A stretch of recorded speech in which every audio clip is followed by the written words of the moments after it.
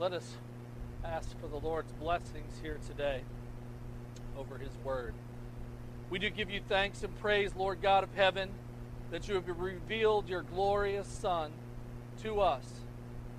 Help us to believe in Him and to follow Him as you have called us to do, that we might enter the kingdom of the living God and enjoy the peace and the life that is yours and that is shared with us forevermore.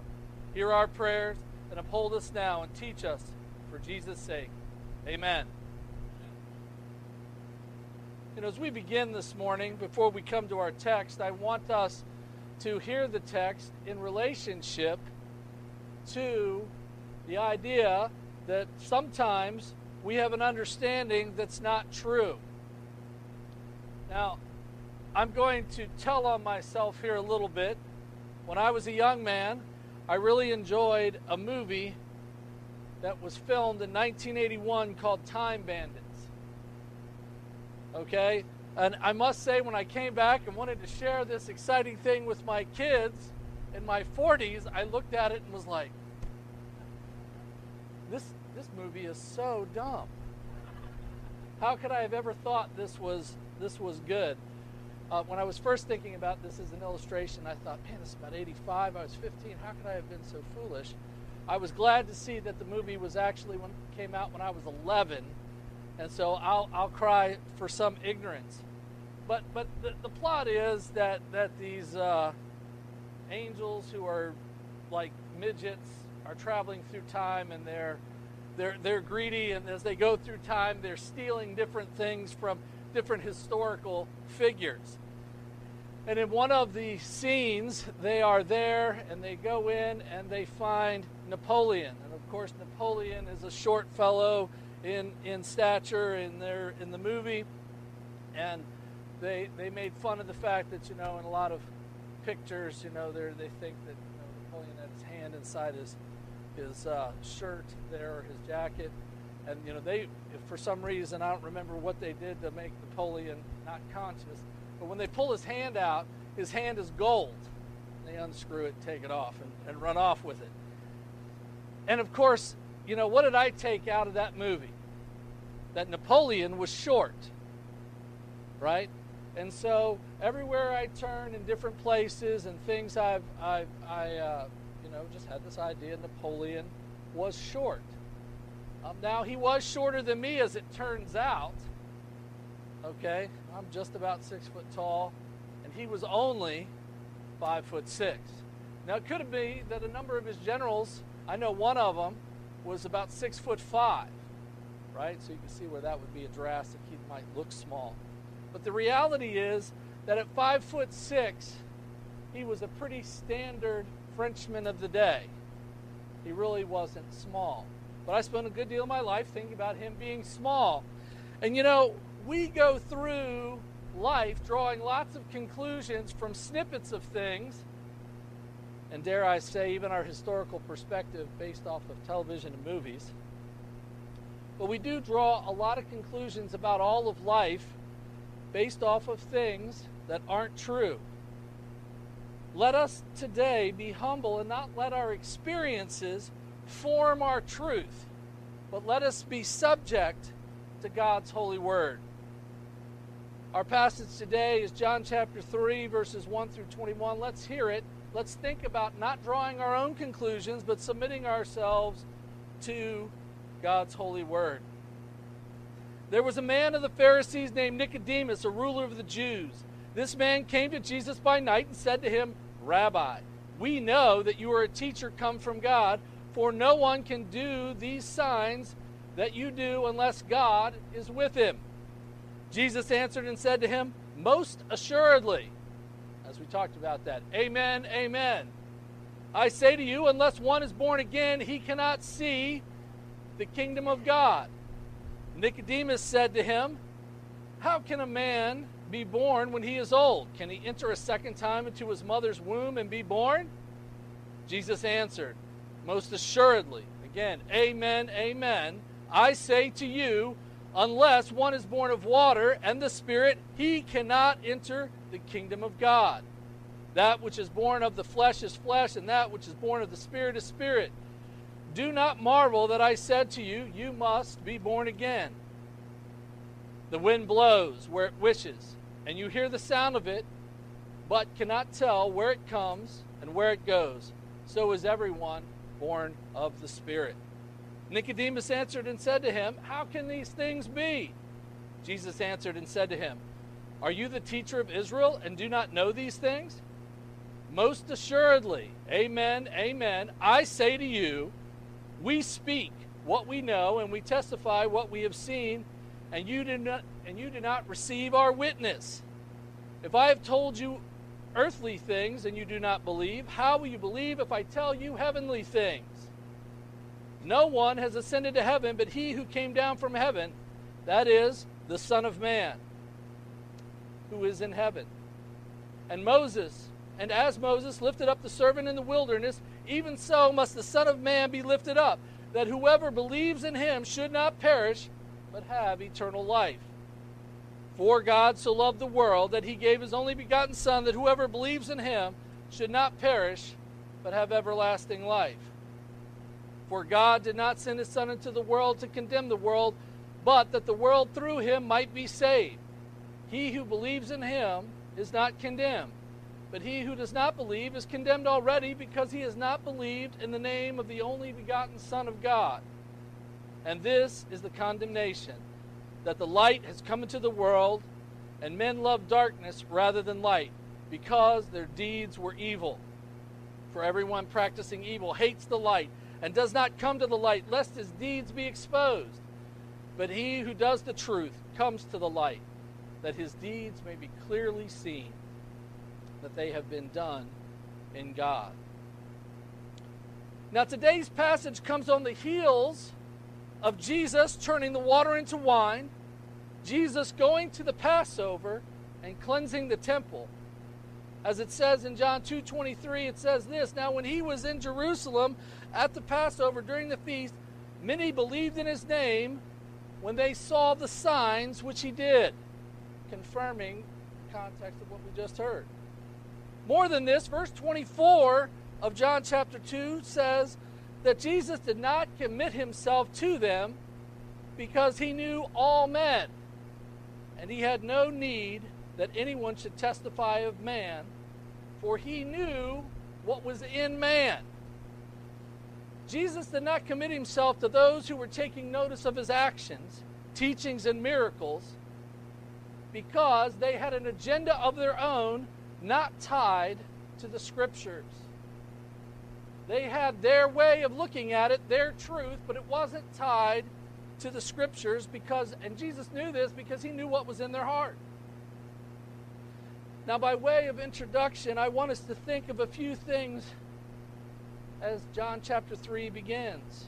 First of all, we see this character, Nicodemus. He was a Pharisee and a ruler, that is part of the Sanhedrin. Later, Jesus in this passage calls him the teacher. He didn't say, you are a teacher. Jesus himself called him the teacher of Israel. This is to say, he was a prominent rabbi of the day, one of the preeminent rabbis of the day. And here he is coming to Jesus. Now, Nicodemus comes at night. Now, many people say he came at night because he was ashamed of coming to Jesus, and that could be so. But there could be a very practical matter here, right? We see, if you look at the Gospels, as you go through it, every time Jesus is doing things, what happens? People crowd in, right? People are always throngs or chasing after him. It could be as simple as to say, I need to get an appointment with this guy, Jesus, and the time it'll be he'll be most available is simply at night when the throngs aren't beating down the doors. So even though we're going to find and see that that Nicodemus has his own agenda, and he isn't ready for and hasn't submitted himself to the truth of God's word yet, I believe that the Scriptures show us that he was earnestly trying to seek out Jesus. He wasn't hiding. You know, if we look at what the Scriptures say about Nicodemus later, we see him come up in John chapter 7 and then John 19. It definitely seems that that Nicodemus is more likely coming with an earnest heart. But he still, even with his good intention, lacked the proper understanding of Christ and his work. And that can happen to us as well. We can come to church on a Sunday with good intentions. We can hear the gospel with good intentions. We can hear God's word spoken, read, a podcast, however you're hearing it, with good intentions, but it doesn't mean that we understand it and understand Christ and the work that he came to do. Nicodemus, though, he knows that these miracles that Jesus is doing verify the fact that Jesus isn't just any kind of rabbi, but he is one, of course, that has come from God, because only God does these types of signs. And so this is sort of the setup of what's going on with Nicodemus coming in. And then we see right away that Jesus comes in and speaks to the fact of being born of water and spirit.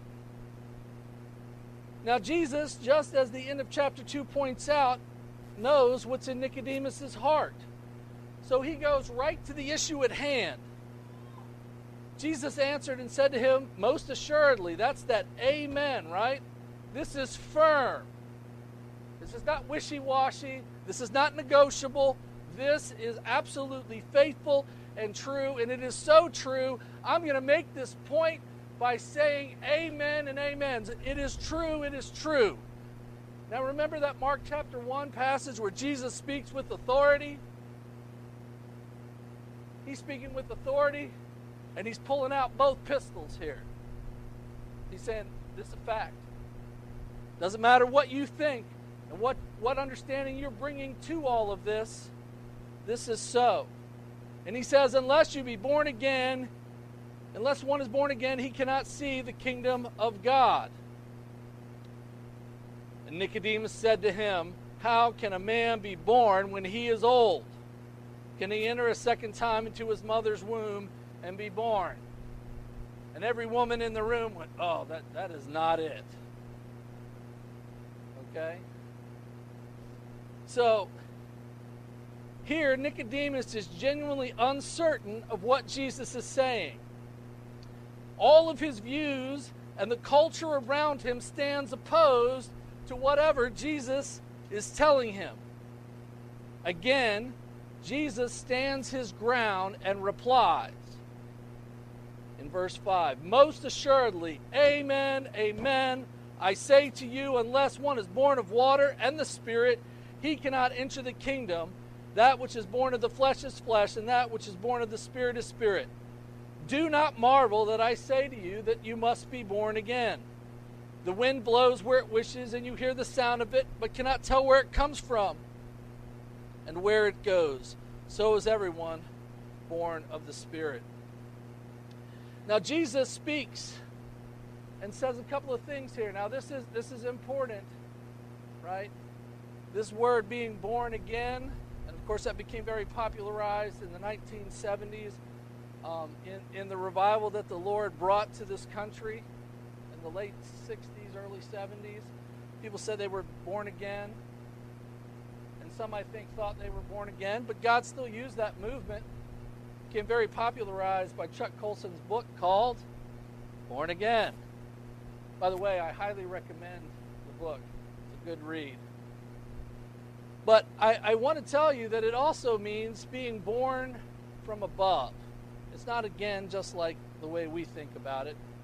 There is a second birth, but we got to understand what's going on here.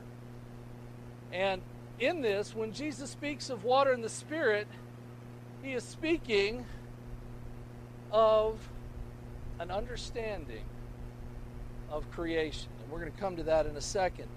But Nicodemus appears to be in the dark, both at the time of day and perhaps also in the darkness of his understanding. John 1:5 says that the light shines in the darkness, and the darkness didn't comprehend it. Being in the dark, Nicodemus could not comprehend what Jesus is saying. Jesus is speaking of water of the Spirit, reminds us of creation. We look at Genesis chapter 1, verse 2. The earth was without form and void, and the darkness was on the face of the deep, and the Spirit of God was hovering over the face of the waters. And we see again that the Spirit and the water pick up again in verse 6. Then God said, "Let there be a firmament in the midst of the waters, and let it divide the waters from the waters." Thus God made the firmament and divided the waters which were under the firmament from the waters which were above the firmament. And it was so. You know, Jesus is telling Nicodemus of the soon and coming new creation. God the Father has sent his Son to reconcile us to himself. And so, just as the Spirit hovered over the waters in the first creation, the Spirit is involved and hovers over the waters in the new creation. One commentator shares it this way: and baptism says new creation. It proclaims the reconciliation of heaven and earth. Sons of Adam, we are of earth, barren in our sin, but baptism falls on us like a heavenly shower. And at the font, we die to the old creation and rise in the new.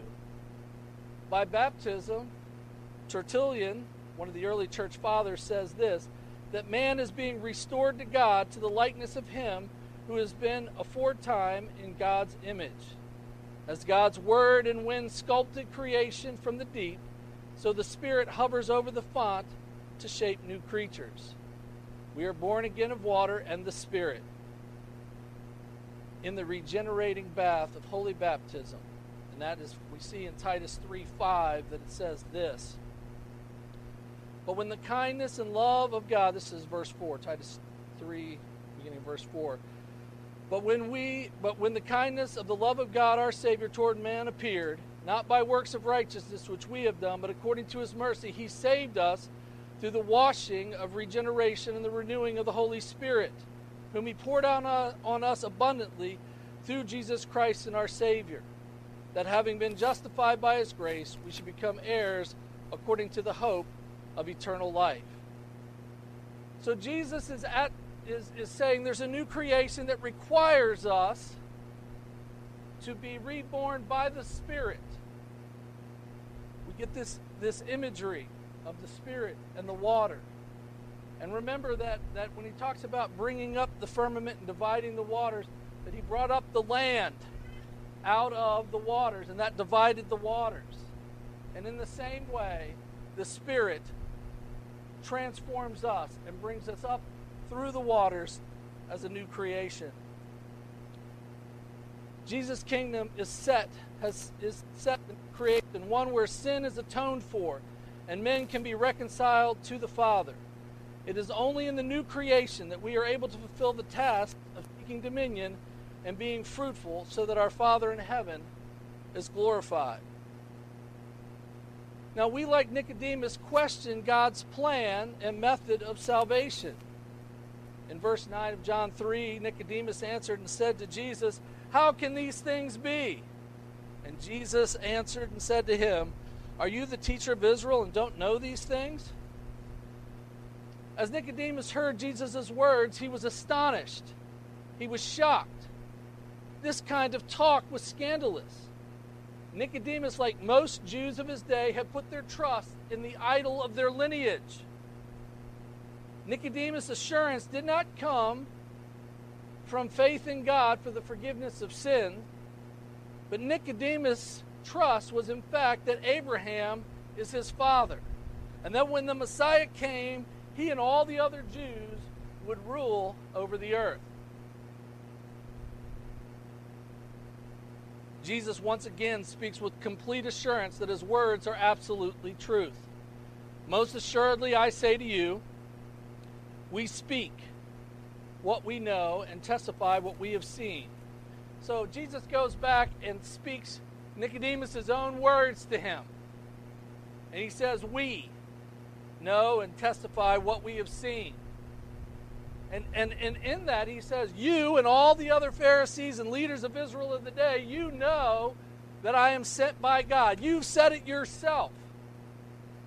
And then he says, and you don't receive our witness. So here it is, I come to you, you know that I'm from God, I'm telling you these things, and you don't want to receive it. You don't want to receive the witness of who? The triune God, Father, Son, and Spirit. Here, Jesus is reminding Nicodemus that he has not only stated these things, but he knows that he's a rabbi sent by God. Jesus then goes on and says, if I have told you earthly things and you don't believe, how will you believe if I explain heavenly things?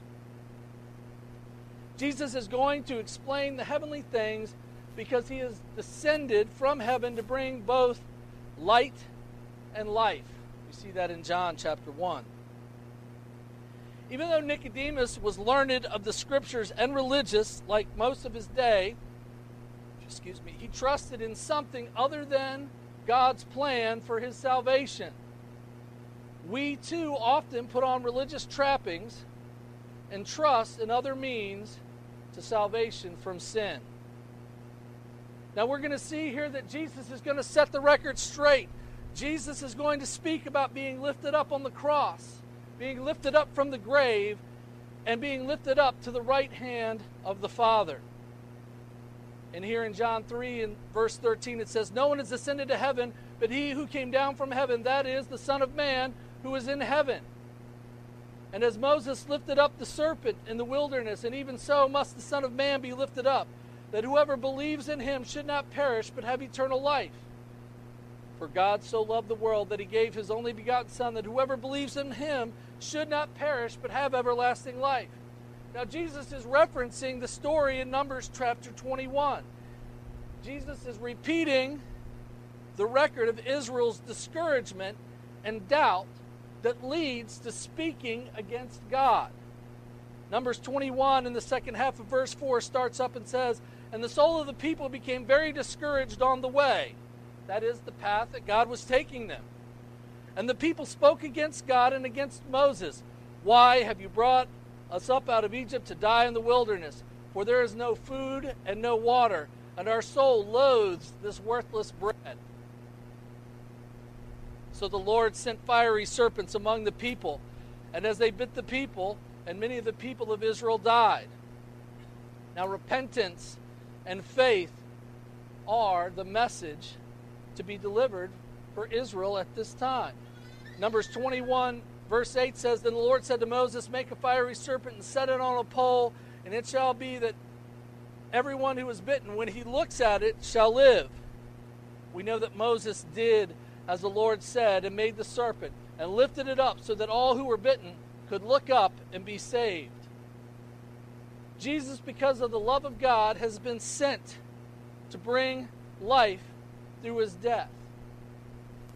2 Timothy 1:9 says, God who has saved us and called us with a holy calling, not according to our works, but according to his own purpose and grace, was given to us in Christ Jesus before time began, but has now been revealed by the appearing of our Savior, Jesus Christ, who has abolished death and brought life and immortality to light through the gospel. Now, in this passage in Numbers 21, the people of God, they've had victories against Pharaoh. They've had all their needs taken care of. All of this has happened, and yet they continue to grumble and complain. And not only that, they speak against God. And they dislike what God has provided for them to sustain them. And they speak against God. Can you imagine? What about you and I? Do we speak doubts and discouragement, speak out against God because God isn't laying out our life the way we expected it to be? Do we not recognize that we need to look to Jesus for the forgiveness of our sins? The only way to life is through Jesus Christ. Immortality through the resurrection is part of the gospel, but it is the work of the Spirit to wash and regenerate us to true life now, in the present. You can't see it in our English language, but I can tell you that when Jesus speaks of eternal life, it is not just eternal life in the future, like when we get to heaven, okay, I've got my card, I can pull it out, my ticket, I'm ready to get in. No, this life that he has brought begins when God transforms us by the work of Jesus Christ. And we are to have life and live life according to this truth. We must not act as if we are the people of Israel speaking against God and his word. We cannot be like Nicodemus, who looked to his idol of being the son of Abraham as his way to God. One of the reasons that Satan used the political message about the Messiah, destroying the political rivals of Israel, was twofold. The first is because it is what itching ears wanted to hear, right? You've got troubles, you have difficulties, you want deliverance from them, and you want deliverance the way that you think it ought to be. We want to see those that oppress us, we want to see them just turned over and we're put in their place. It's what itching ears want to hear. You know, they wanted to be elevated against their oppressors and to see others brought to their knees. Secondly, Satan wanted Israel to keep their attention on vengeance towards others and not their own sin. Death was upon them, and they did not want to look up and see Jesus lifted up, first on the cross, then from the grave, and above all, they did not want to see Jesus lifted up at his ascension to the right hand of the Father. Why? Because that would mean their submission to him. People of God, there's no life apart from Jesus. Our sinful natures draw us to look to life through any other means other than Jesus and his word. When we find our own truth and way to life, we lose our life. Think of Matthew chapter 10, where it says, "He who finds his life will lose it, and he who loses his life for my sake will find it." When we prop up idols to give us life, God tests our idols to show what is in our hearts. The more we cling to our own desires of life, we become deaf to the word of God. Matthew 16 tells us, "For whoever desires to save his life will lose it, but whoever loses his life for my sake will find it." Again, God's word is clear that Jesus is both life and the light that leads us from darkness. John 1:4 says, "In him," that is Jesus, "was life, and life was the light of men."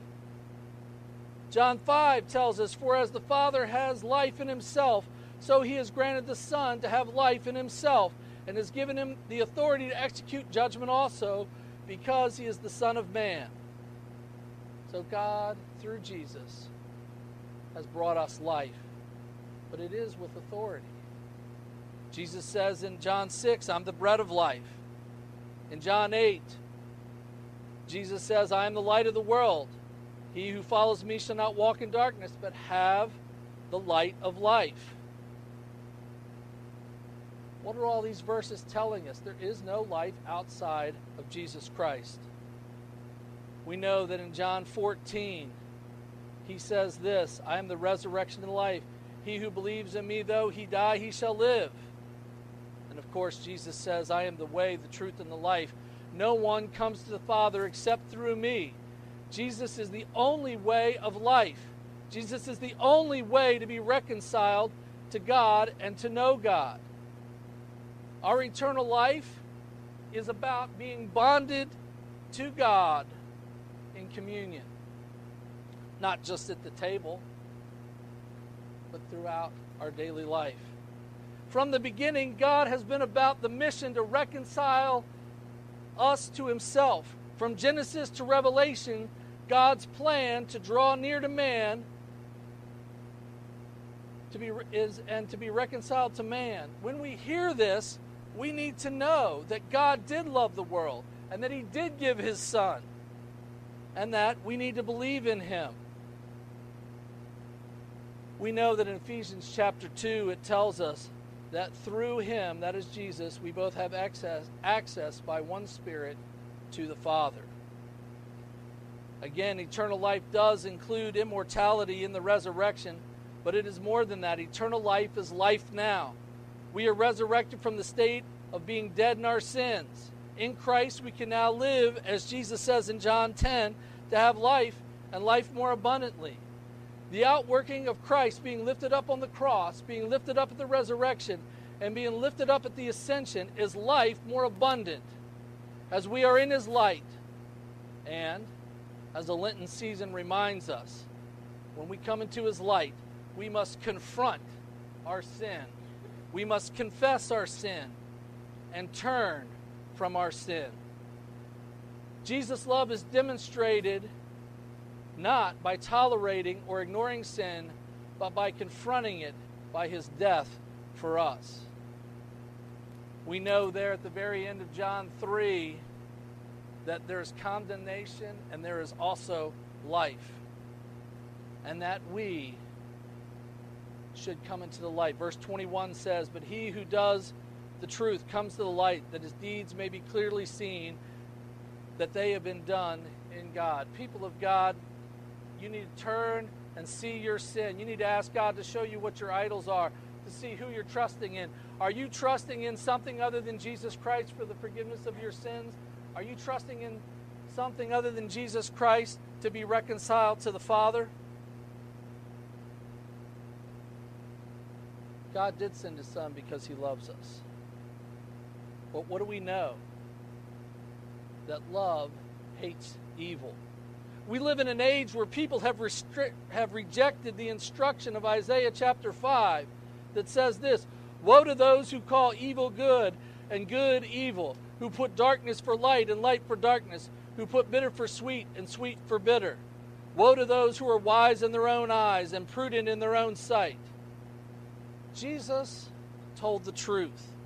Jesus loved us by showing us our sin. We must first hate sin as defined by the Scripture in our own lives, and love others by telling them the truth so that they may live. Jesus hated sin so much that He came and suffered and died for us that we might be reconciled to the Father. Let us remember Jesus' words to hate sin to the point where we cut out things from our lives that lead us to sin. We talked about that last week. Don't ignore sin. Confront it. Confess it. Turn from it. Grace is available to you, God's people. Let us rejoice because Jesus was lifted up on the cross, lifted up at the resurrection, and lifted up to the right hand of the Father. Therefore, as Hebrews chapter 4 tells us, let us therefore come boldly to the throne of grace, that we may obtain mercy and find grace to help in time of need. Let us pray. Heavenly Father, we thank You for giving us Your Word, Your Son, who is the incarnate Word. Thank You for giving us life through Him. Thank You for Your Spirit that takes us out of Adam and brings us into the new creation in Jesus. Thank You for the new life that You have granted us. Thank You for forgiving our sins so that we don't have to drag them around anymore. Thank You for freeing us from sin's dominion. Help us to live, O Lord, in newness of life, to live in such a way that honors You. In Jesus' name, amen.